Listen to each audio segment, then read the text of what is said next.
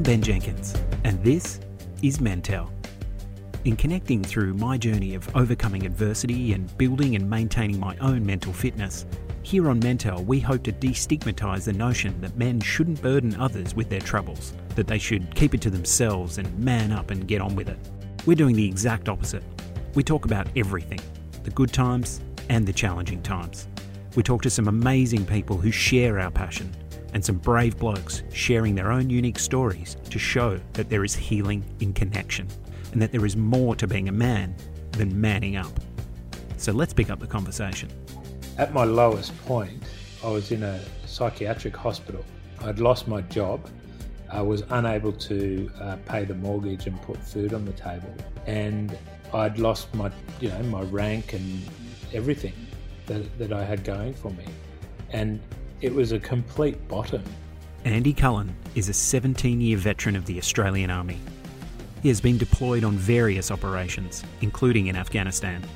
And on returning home, Andy, like so many soldiers, suffered from PTSD. Now, he and his wife Zoe widely share their journey of living with mental illness and have brought healing to many men and families living with a family member who has been diagnosed, not only through their book, but through speaking events and their programs. Andy is the real deal.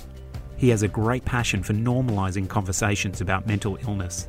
Andy and I actually grew up in the same area. We're around the same age, went to schools around the corner from each other, and I find it fascinating that life has taken us down two paths that couldn't have been more different, to end up discovering the same passion for talking about men's mental health. So let's bring him in. Andy Cullen, welcome to the Mentel podcast. It's a real pleasure to have you here. Thanks, Ben. It's a pleasure to be here, mate. I've been looking forward to having a chat. Excellent.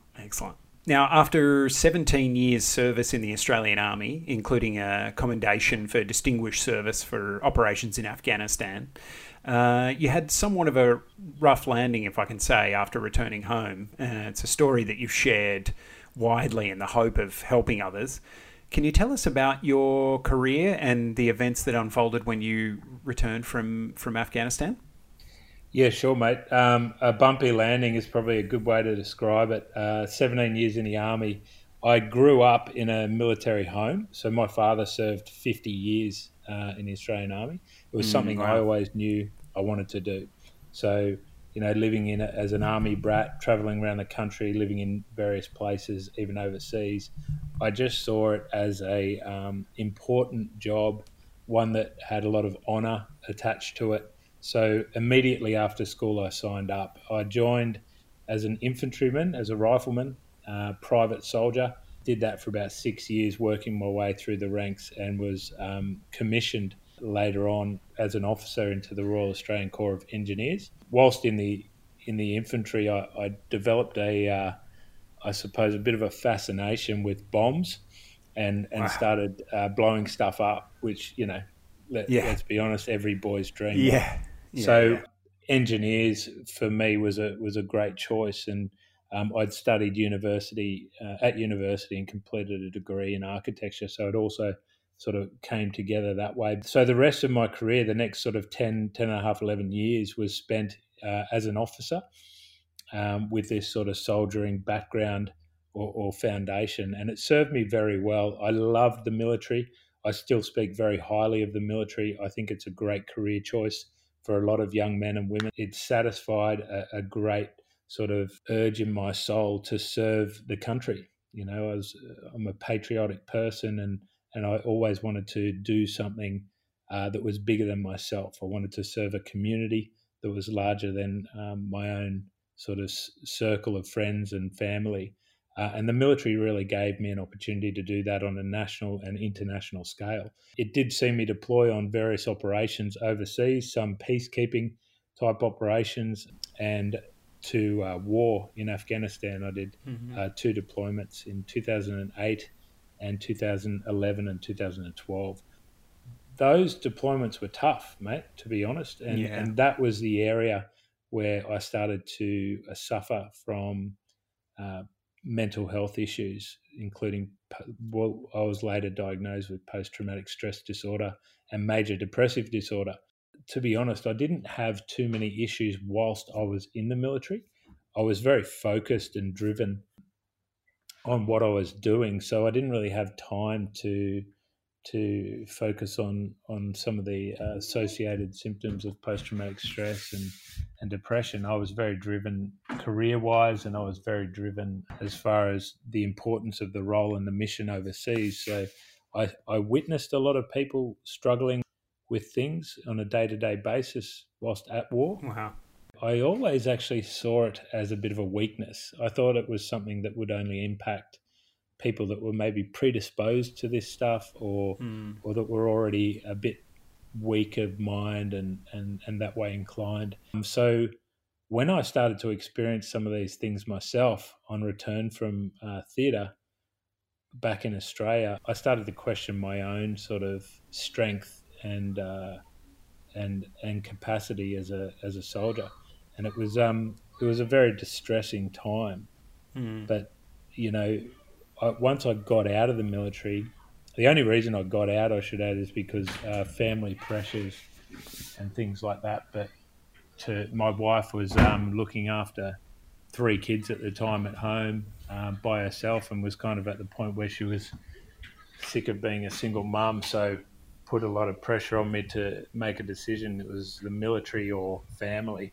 And so it was at that point that I actually decided to get out of the military and focus on the home front. But with that separation from the military came a number of big questions that I wasn't really able to answer internally. Some of those were, associated with my purpose, my identity, and so much of that had been wrapped up in a uniform and in the military. So it was after I separated from the military in 2012 that I started to suffer quite badly from some of the symptoms and signs associated with post-traumatic stress disorder, and really it took me on a journey that I wouldn't wish upon my worst enemy. It was a horrific few years. How bad did it get? How was that presenting for you? PTSD for me presented in a number of ways: physically, emotionally, spiritually. I think some of the earliest sort of symptoms were nightmares, flashbacks. And when you're tired, you don't sleep well, so you're tired, you become more irritable. So I was getting bouts of anger around the home, basically just starting to isolate myself from friends and family. More was focused solely on work. So when I got out of the military, I went straight into a job training counter-terrorism and bomb disposal to police and militaries around Australia. And I was just travelling and focused on that, but I just wasn't at rest. I couldn't stop my mind to find peace, and it just wore me down. So I only lasted in that job about 6 months before I had a complete mental breakdown and ended up in a psychiatric ward. So, the symptoms were really highlighted or magnified through some of my choices at the time. So I chose to use alcohol quite substantially to try and deaden some of the dreams and nightmares, night terrors that I was having. I was developing a lot of anxiety, social anxiety around crowds, that sort of thing. Driving became very difficult, I'd sort of go from 0 to 100 in rage within a second, and it got to a point where I was sort of having daily clashes with other motorists on the road, right. Verbal confrontations and things like this, which wasn't really my personality. It certainly wasn't my behaviour before war. My wife used to say, you went to war, I married one man, and you came back a completely different person. So war does change people. It's stress. It's the way that traumas sort of impacted on the body. I had a lot of physical symptoms as well. I had a lot of what the doctors referred to as stress rashes that would appear in odd areas of my body, like along my arms and around my chest. And it was just really frustrating because you're thinking, this is something that's going on in my head. Why is my body being impacted so badly? Yeah. Irregular heartbeat. I remember the first time I had a panic attack and I thought I was dying. That was a a horrible thing to go through. Kind of felt like I was suffocating and didn't know what was happening, maybe having a heart attack or something. I later found out, oh, it's a panic attack. And you think, wow, like something that was triggered from a mental condition that can have such a powerful impact physically on your body that essentially you stop breathing and pass out. Yeah. So there was a lot of different symptoms, Ben, associated with the early sort of onset of PTSD. What was the tipping point for you to get help where you kind of went, okay, this is not something I can manage, I need some help here? Yeah, I was really fortunate. I had a very strong, loyal wife by my side who was incredibly committed to our marriage and me as a human being. Like, to be honest, I wouldn't be here without her and the support that she gave me, particularly in the early days. Yeah. A lot of marriages don't survive PTSD. You know, this is just a sad fact of mental health issues. You don't, you know, a sufferer of PTSD isn't just impacted by them as an individual. Everyone in their sphere is impacted. So my PTSD was impacting my wife, our relationship. It was impacting my children in a very negative way. And she was scared. She was scared about what that meant for them as future, you know, human beings in society, how they were going to respond and react to what they were seeing. And essentially I was an alcoholic, abusive husband and father that was pretty much out of control for quite a period there. But what tipped it for me was my wife and I had a pretty full-on conversation. I knew that if I didn't voice this with her, then all hope was lost and I was going to kill myself. Right. So I still don't know how I got the courage to do it at the time, Ben, because I look back and I think, wow, you know, that conversation saved my life. But I said, Zoe, I don't feel well. I actually feel like taking my own life. Her reaction to that was, well, it was very supportive, I'll say. It was a difficult conversation. But once I was able to voice what was actually going on in my head, because I had suicidal ideation for quite some time leading up to that conversation, because I just wanted the pain to stop. I wanted the chaos to stop. And I actually got to a point where I thought I was a burden on my own family more than anything else, and that they deserved better and that their lives would be better without me. Now, these I know were all lies looking back, but they were very true to me at the time. Zoe was able to say a few things that sort of shifted my perspective.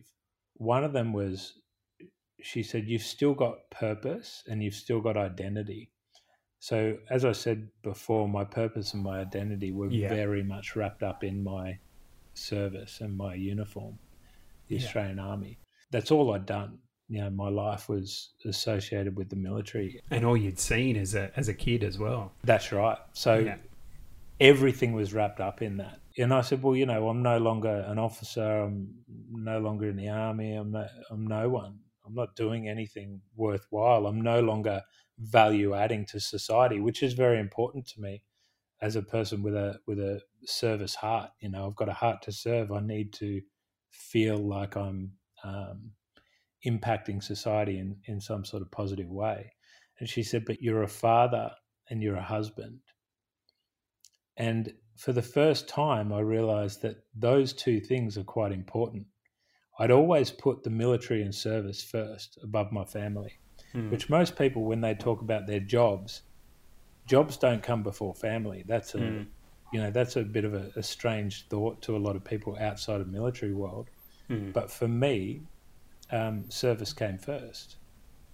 And it came first because there was still soldiers dying overseas. There was an important role that we were playing. This was life and death. It had to come first in many ways, but I had a very off-balance approach to my family. And now, you know, my family comes first. But understanding and trying to get my head around the fact that being a father and a husband had both worth and an importance was a real catalyst for me deciding that I wanted to live, and I wanted to see my kids grow up Yeah. into, young world changers, and I Yeah. Yeah. wanted to see my wife happy. Yeah, yeah, yeah. I think, that's it.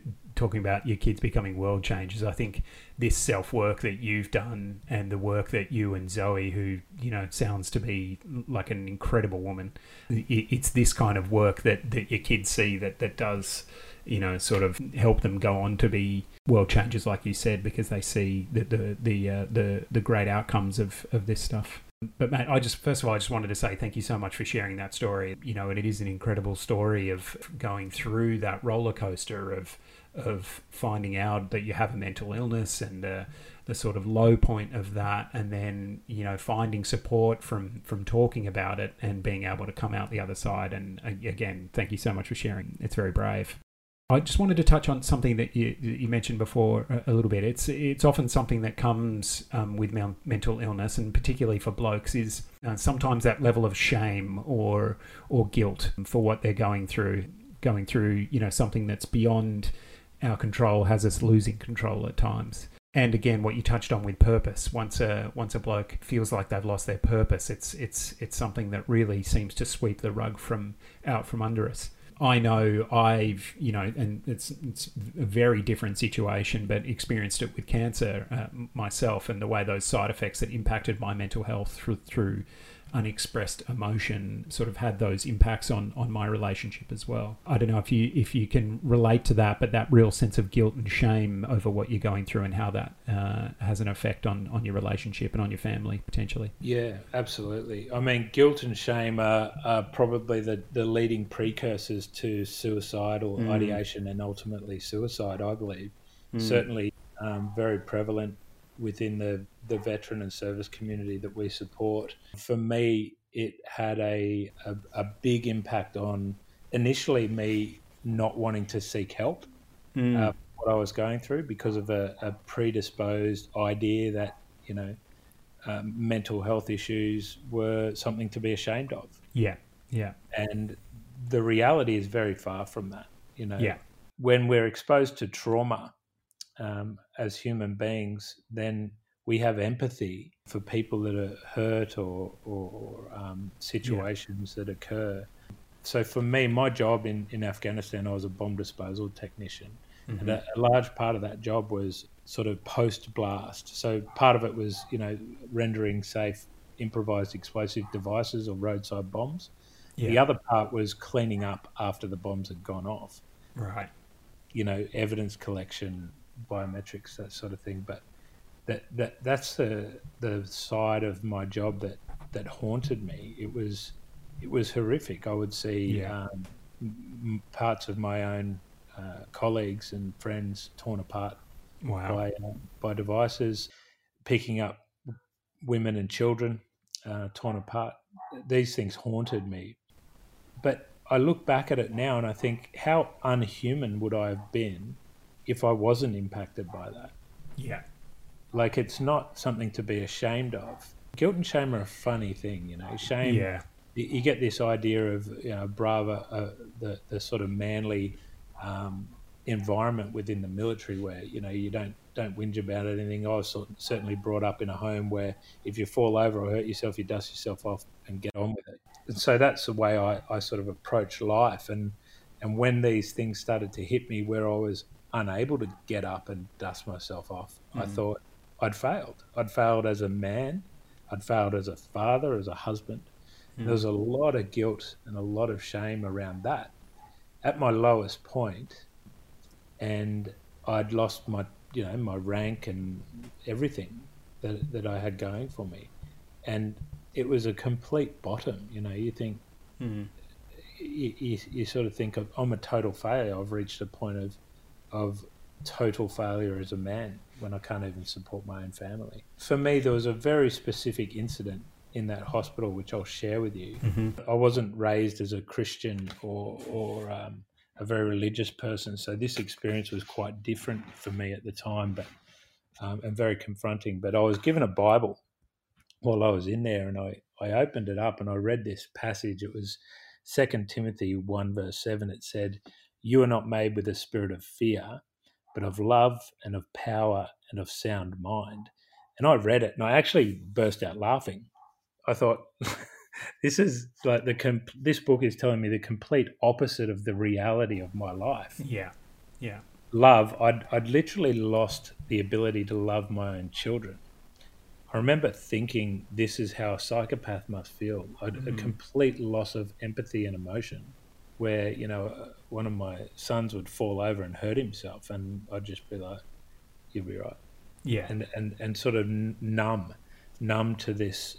It saddens me to say that I was like that for a period of my life, but my mind was really hurting, and this loss of empathy, I think, was a protection mechanism that sort of happened. Yeah. Power, I'd lost my job, my authority, my rank, as discussed. I was no longer Major Andy Cullen EOD technician. I was no one. Yeah. And sound mind, I was literally inside a psychiatric hospital. So they don't technically lock up people with sound mind. So I thought, this is completely opposite. But I read it and I read it and I read it, and I started to let those words sink in. And I thought, what if what those words are saying could be true about my life? And for a moment, I started to think of another possibility. I started to think of a future that could be brighter, a future that didn't end with me taking my own life.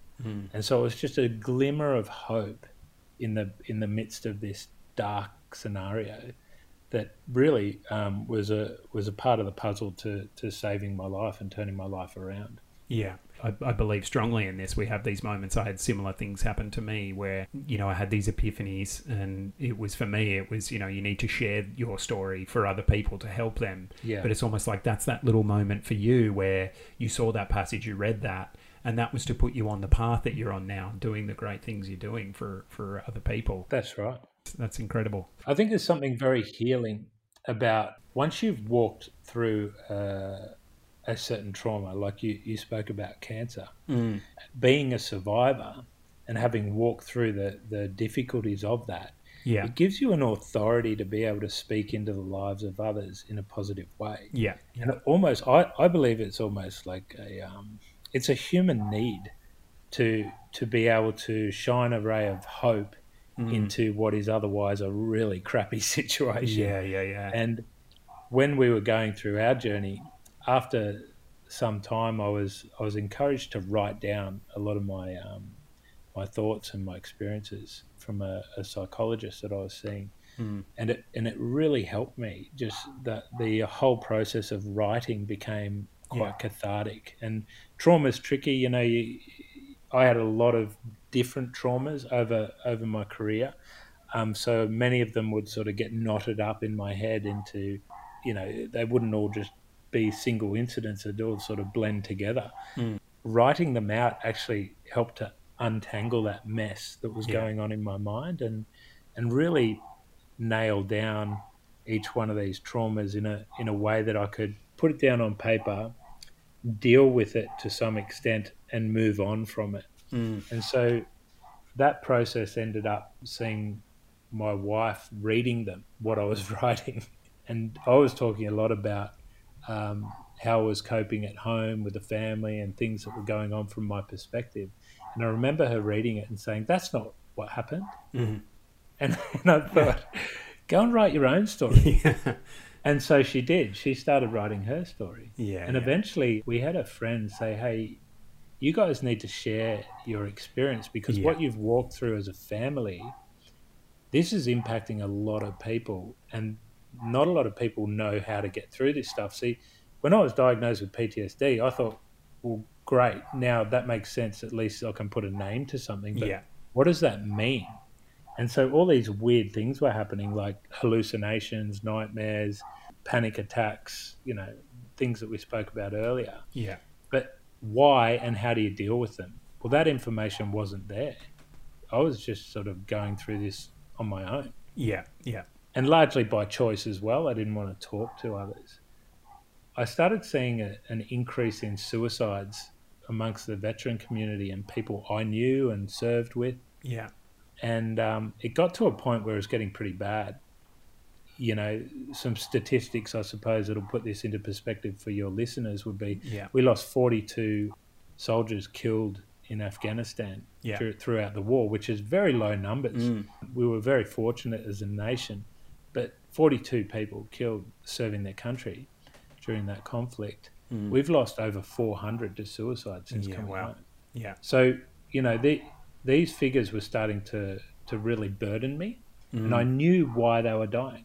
I knew that they were struggling with the same things I was struggling with. Yeah. I knew that they were asking themselves the same questions about their value as a human being, their purpose and their identity. They were struggling with guilt. They were struggling with shame. Mm. And I thought, I have to do something about it. And this is what's so powerful when we find the courage to share our story. We actually give an opportunity for others to find a hope and a reason to live. Yeah. And you cannot put a value on that. Yeah. The number of people that I've spoken to that have said, Andy, I read your book, or, you know, thank you for running that course. It's changed my life. I want to live and I want to be here for my family and all these things. And it blows me away. And all comes from a really simple thing of just having the courage to talk about it and share our experiences, because we're not meant to do life alone, mate. We're part of a community. We're part of a tribe, and people care. Yeah, it's a couple of things that you mentioned. Firstly, I myself have experienced having kind of empathy sort of in my shadow side and hard to access it, you know, through just some, you know, things that have happened to me in the past. Something you said as well, and I think it's something that I heard Brene Brown say actually, and it was that, you know, us being authentic or being real creates empathy, and then it's that empathy that creates connection. Like you said, that's what we are designed to be as human beings, is connect. Yeah. Being part of a tribe. Empathy is so important, mate. I mean, I remember that the loss of empathy and the feeling of sadness that was there, because I felt like maybe it was gone forever. Yeah, yeah. And that I'd lost the ability to get in touch with it again. Yeah. It was an amazing incident that happened that really reconnected me with love, with empathy. I remember it very vividly. I was sitting on the end of my bed, my head in my hands, completely distraught. I was crying, thinking about this plan that I had to end my life. And my daughter, who was about 3 years old at the time, came into the room, and she came up to me, and as little kids do, she tried to put her arms around my neck to give me a cuddle. Yeah. And I pushed her away. I was too much in my own darkness. And she kept coming back. I must have pushed her away 5, 6, 7 times. I don't know how many times. But she just kept coming back. And she eventually got herself into a position where she got both her arms around my neck, pulled herself up to my ear and said, "I love you, Dad." Wow. Something broke in me that day. And it was a reconnection, because she was showing me unconditional love. I had nothing for her, nothing. Yeah. Yet she was still showing me and telling me that she loved me. And it was an amazing sort of spiritual breakthrough for me to realize that, hey, hang on, I just felt that. Yeah. Wow. I felt love for my little girl. Yeah. But it took a lot of persistence from a little 3-year-old to break through. Yeah. When we're born and you see it in a small child, like you say with your daughter, it's they only know love. They haven't lived long enough to be affected by fear, and that is the part of ourselves that we return to when we heal, I believe. And, you know, it does take work to do that, like you've done, and I've done my own work, but we can get back to that. And there's no weakness in doing that. That is our inherent nature, I believe. And That's right. Going back to that is returning home.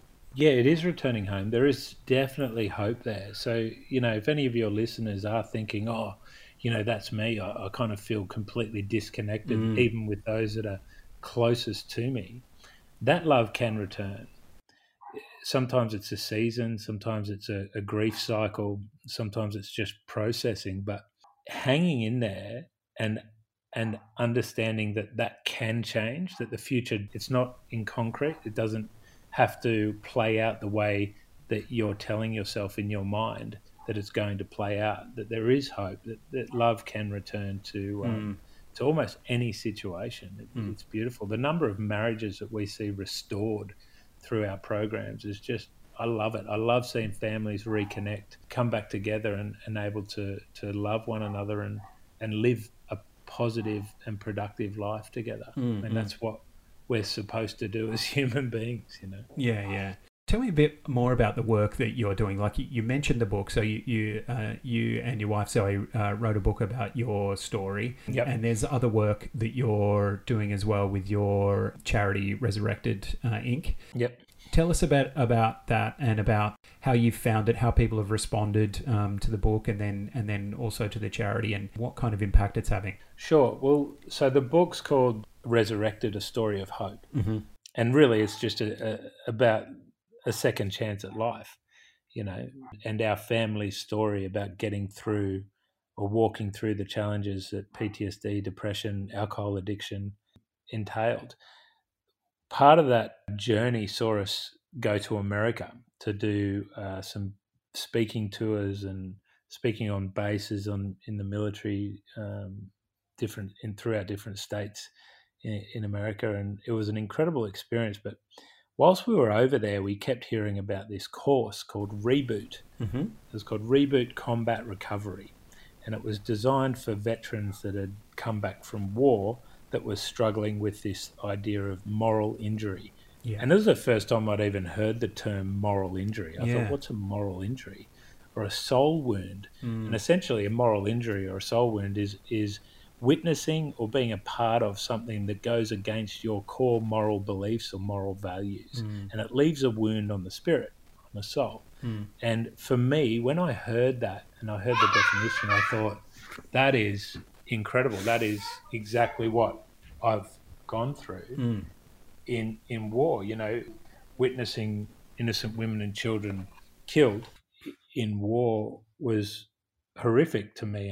I couldn't reconcile that with the society of growing up in Australia. Yeah. And there was many challenges of, you know, the importance of life and anyway, I won't go into it too much, but this idea of moral injury sort of really resonated with me, and I found it interesting. I wanted to hear more about this course because everything I'd done to try and seek help for PTSD in Australia was all based around like cognitive brain therapy or reliving your experiences and going through it to desensitize yourself. There was a bunch of different things that I'd tried, but I'd never heard anyone talk about the root causes of trauma and addressing the moral injury of things. And I thought, man. So we ended up in a little place called Nashville, Tennessee. Beautiful town. Yeah. Big on the country music side. But we met these people and they were running Reboot. And this course has been developed in 2010 and been operating since 2011. In the States, they dealt with PTSD on a much larger scale than we saw here in Australia because of the Iraq War conflict and Vietnam and everything post that. They've kind of always had a constant cycle of war where we had a period of great peace. After Vietnam, we had, you know, various peacekeeping operations and things, but no great war fighting. Yeah. And so after Afghanistan, we saw quite an increase in PTSD amongst the veteran community, but we weren't dealing with it well. So I saw this course, we spoke to the people that created it, and they walked us through what the course was. At that time, it was run over 12 weeks, 1 day a week. A group of people would come together, share a meal, and go through some lessons. It wasn't a support group. It wasn't a sit around and tell us how sad your life is, which I'd experienced in some of the programs that I'd gone to here. It was an actual program that you had to work through. And it dealt with what I call the root causes of trauma. So not the surface issues, not the things that we often see doctors and things try to medicate, things like alcohol and drug addiction, anger, things of that nature.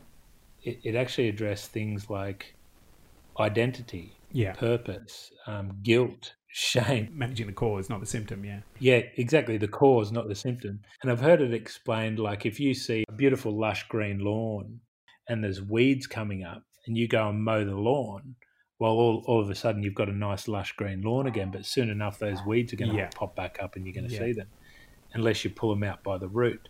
Now, trauma is kind of the same. Unless you deal with the root, the symptoms are just going to keep appearing. Yeah.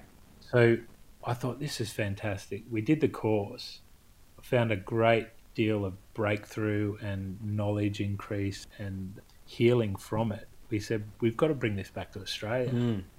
And so they helped us to do that. Initially, I wanted to see it brought into another charity, an existing organisation, but no one really had the courage to take it up. So Zoe and I decided we were going to fund it ourselves and deliver this thing. So we delivered the first course in Currumbin RSL, beautiful little RSL down near the border. And we had an incredible experience. And everyone that completed that course came on and said, oh, look, I want to be involved. How can we help? And it was just amazing. And it sort of just started to snowball.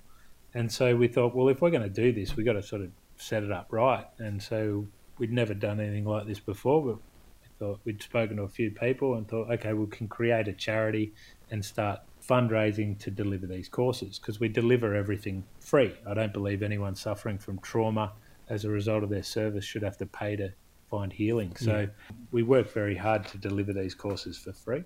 It developed over time. We actually got a request to go to Northern Ireland. We had a Northern Irishman complete our course here in Australia. Yeah. And he was a Royal Ulster Constabulary. Yeah. So police officer from the RUC, and basically policing in a war zone for 20 years and suffered a lot of trauma. And he said, this course is amazing. We need it in Northern Ireland. And we thought, okay, well, if you want to set it up, we'll go and deliver it. I don't mind. I'd love to go to Northern Ireland. Yeah, it's a beautiful place. Yeah, it's fantastic. Yeah. So next minute, Zoe and I and the kids are on a plane to Belfast, and two Aussies delivering an American course in Northern Ireland. But we thought, we can't stay there for 12 weeks. How are we going to do this? So we rolled it into a 4-day program. As Aussies, we tend to shorten things. The Yanks do it in 12 weeks. We'll do it in 4 days. So it was a great success. It had an amazing uptake. It had some incredible breakthrough and healing for people. Yeah. And the concept was proven. So we thought, well, we can probably deliver a lot more 4-day courses than we can deliver 12-week courses. Why don't we just start rolling them out in Queensland? So we did that for about a year.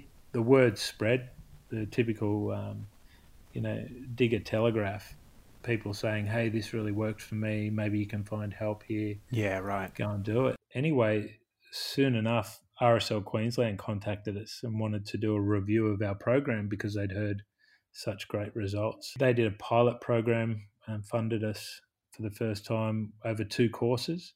And as a result of those courses and the healing that occurred there, they decided to take us on as a partner program. And now we deliver these programs nationwide. That's fantastic, yeah. And it's incredible, mate. I love it. It gives me a great sense of purpose. Yeah. I love meeting people.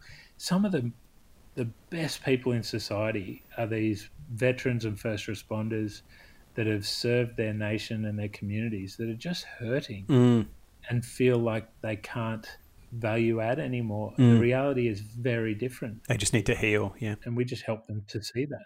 Yeah, they just need to heal. And they just need people to come alongside them for that journey, because it's a horrible journey to do alone. Yeah. I actually don't know anyone that's done it alone successfully.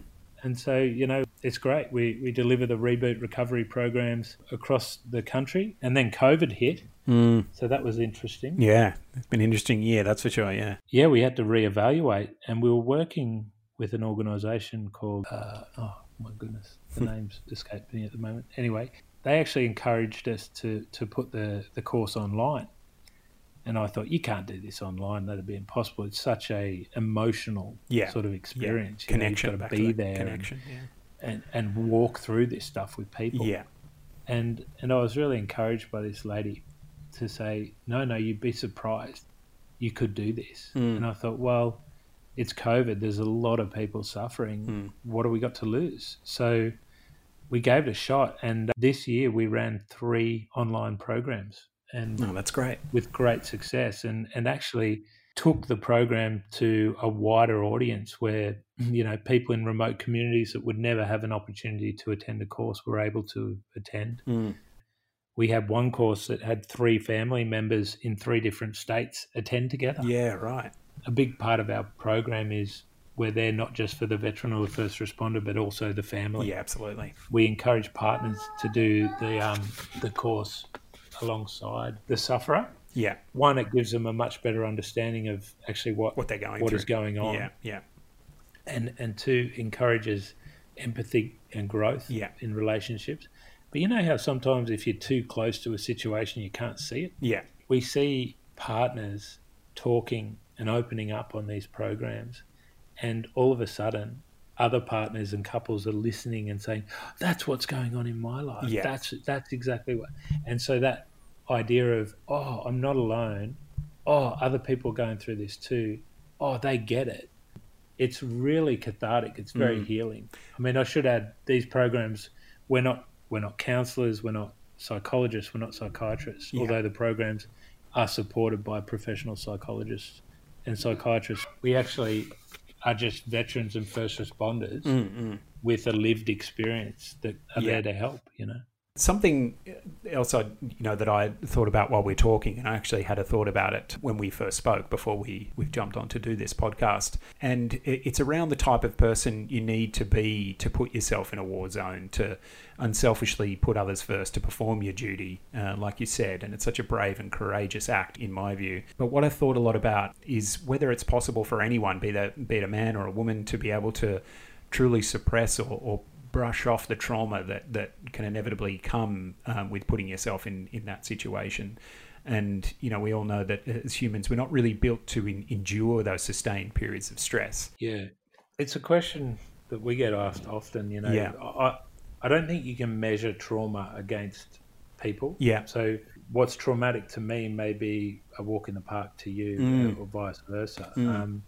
Sometimes what we see a lot of is accumulative trauma, where trauma has happened over a vast period of time. And, I like the analogy, a cup can only take so much water. Right. Once it's full, it's full. Yeah. And things start overflowing. Do you think that's different for different people? Their cups, so in this analogy, are bigger than others, Absolutely. People are wired differently, their upbringings are different, their exposures, their experiences are different. Some people are just incredibly good at dealing with trauma by shutting it out. Yeah. I used to lock everything up.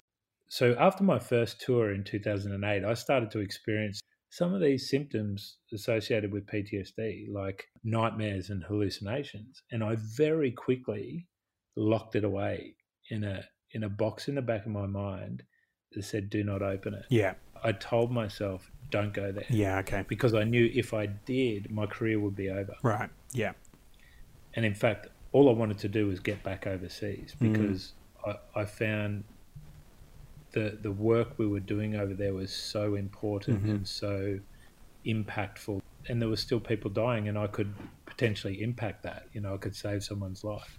So it was very important to me to focus on what we were doing. So I was able to effectively shut it off for years. Yeah. Was that just by going from one traumatic moment to the next? It was kind of just, you never actually had to look at that? Didn't deal with it. Yeah. Yeah, okay. Like just literally locked it in a box and said, don't open it. Yeah, okay.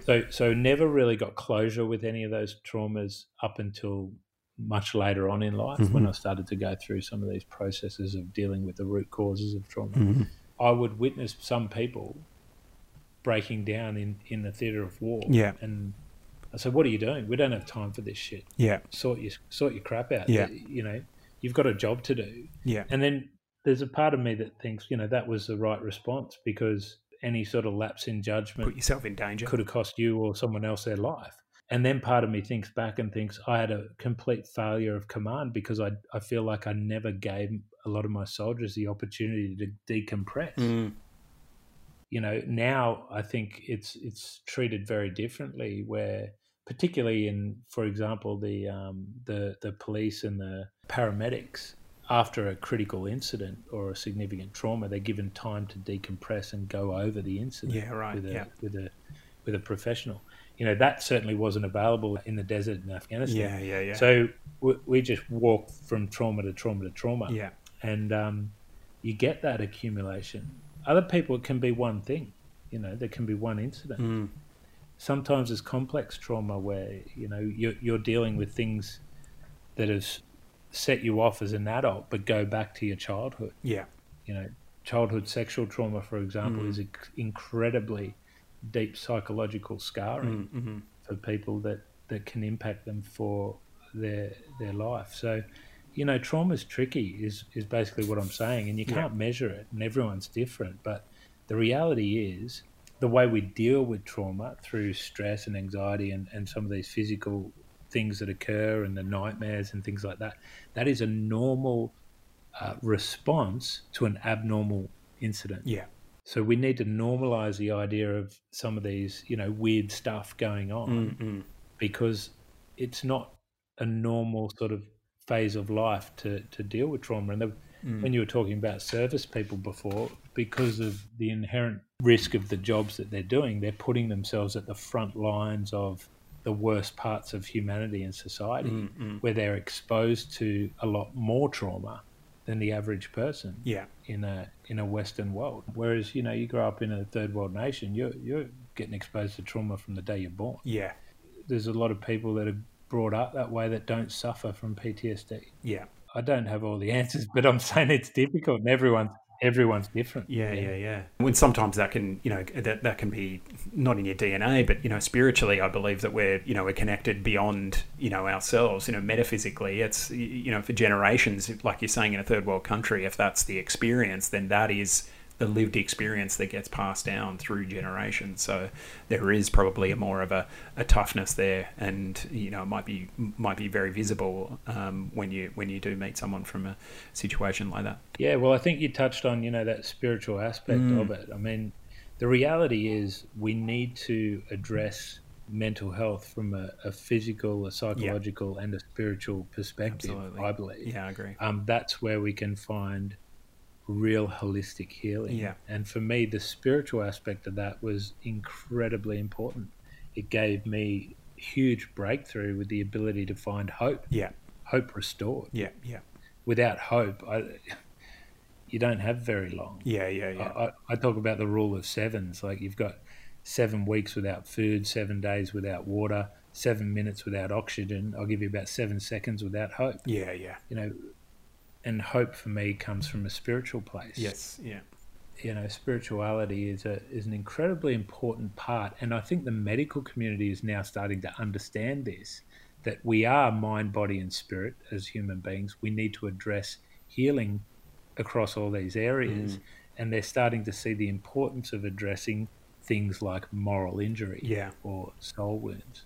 Yeah, that was fascinating hearing you talk about that, actually. It's so well put, and, it is so true that, that you could experience something like that in a war zone.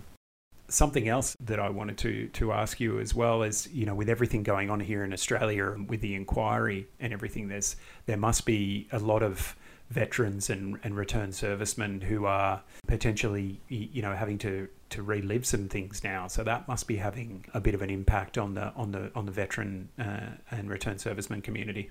Oh, mate, it's having an enormous impact. I can't overstate this, really. There is a lot of pain out there.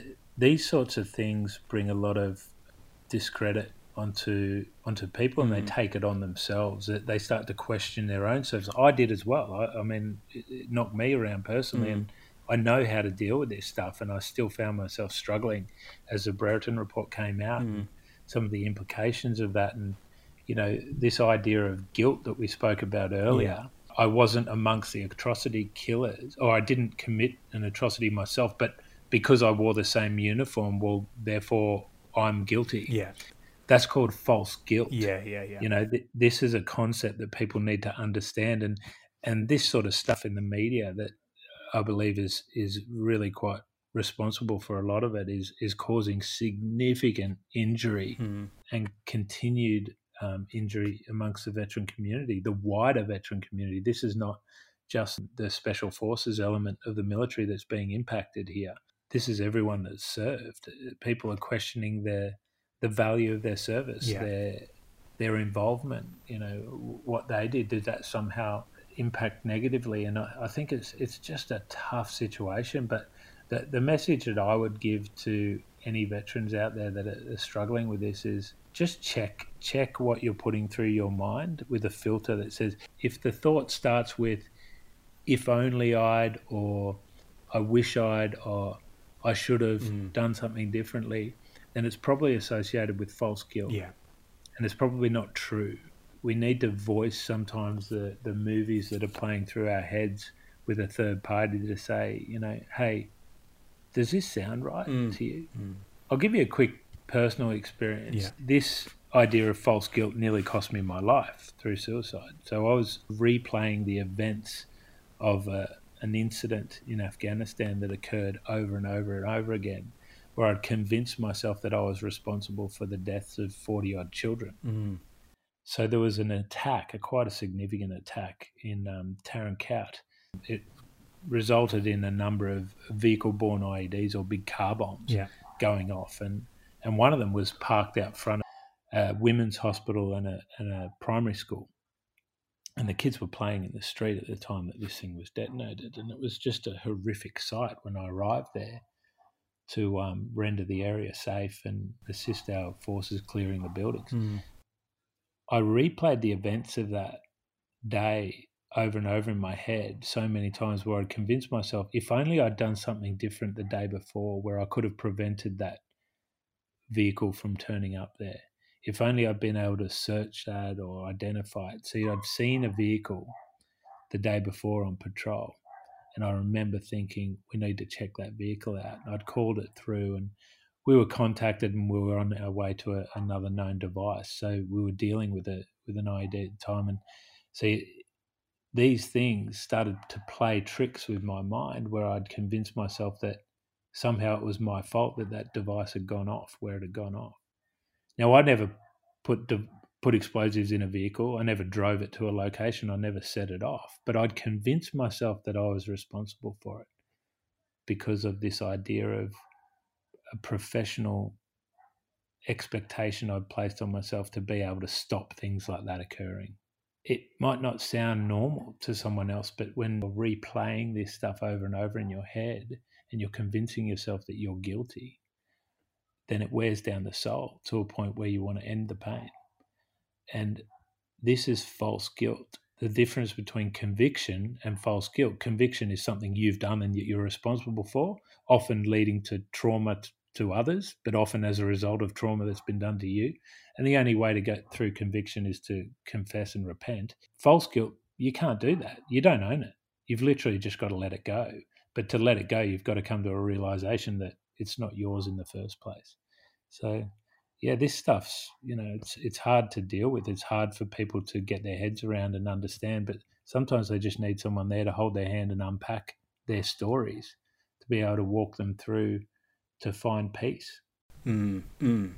Now, I think we've come to the end of our chat, but I just wanted to say again, Andy, thank you so much for talking to us and sharing your story. It's an amazing story to hear, and it's such a great story of hope that I'm sure so many of our listeners will get a lot out of. But what I like to do at the end of each episode is ask one question of all our guests, and that is, if our listeners could do one thing to improve their mental health daily, what would that be?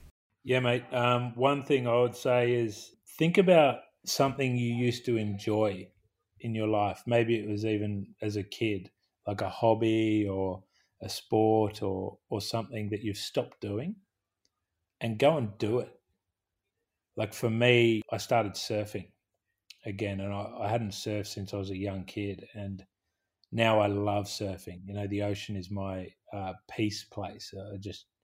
I find incredible peace and stability when I'm out in the waves, and just doing something simple that brings simple joy to your life that you might have forgotten, you might have just put down, you might have decided to stop. It could be drawing, artwork, singing, acting, anything, whatever it is for you, just go and do it. Do it at least once a week, because life's too short to run around and, go from A to B to Z.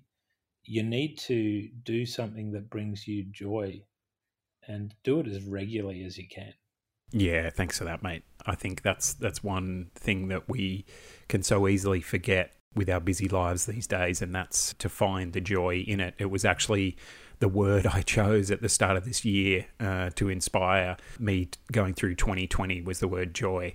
A bit of a difficult year to kind of fulfill that, but it's definitely something that's been on my mind this year to do more of. So I think a lot of people will get something from what you've just said there, mate. So thanks for that. And thank you again so much for coming on the podcast. Your story is an incredible one, and it'll be an absolute inspiration for so many people listening. Thanks, mate. If any of your listeners are interested and they're maybe seeking support or healing from post-traumatic stress or anxiety or depression, and they're really not sure where to go, or maybe they've tried so many other things and nothing's worked, maybe we can help. So our website is ptsdresurrected.org, and our courses are called Reboot Recovery.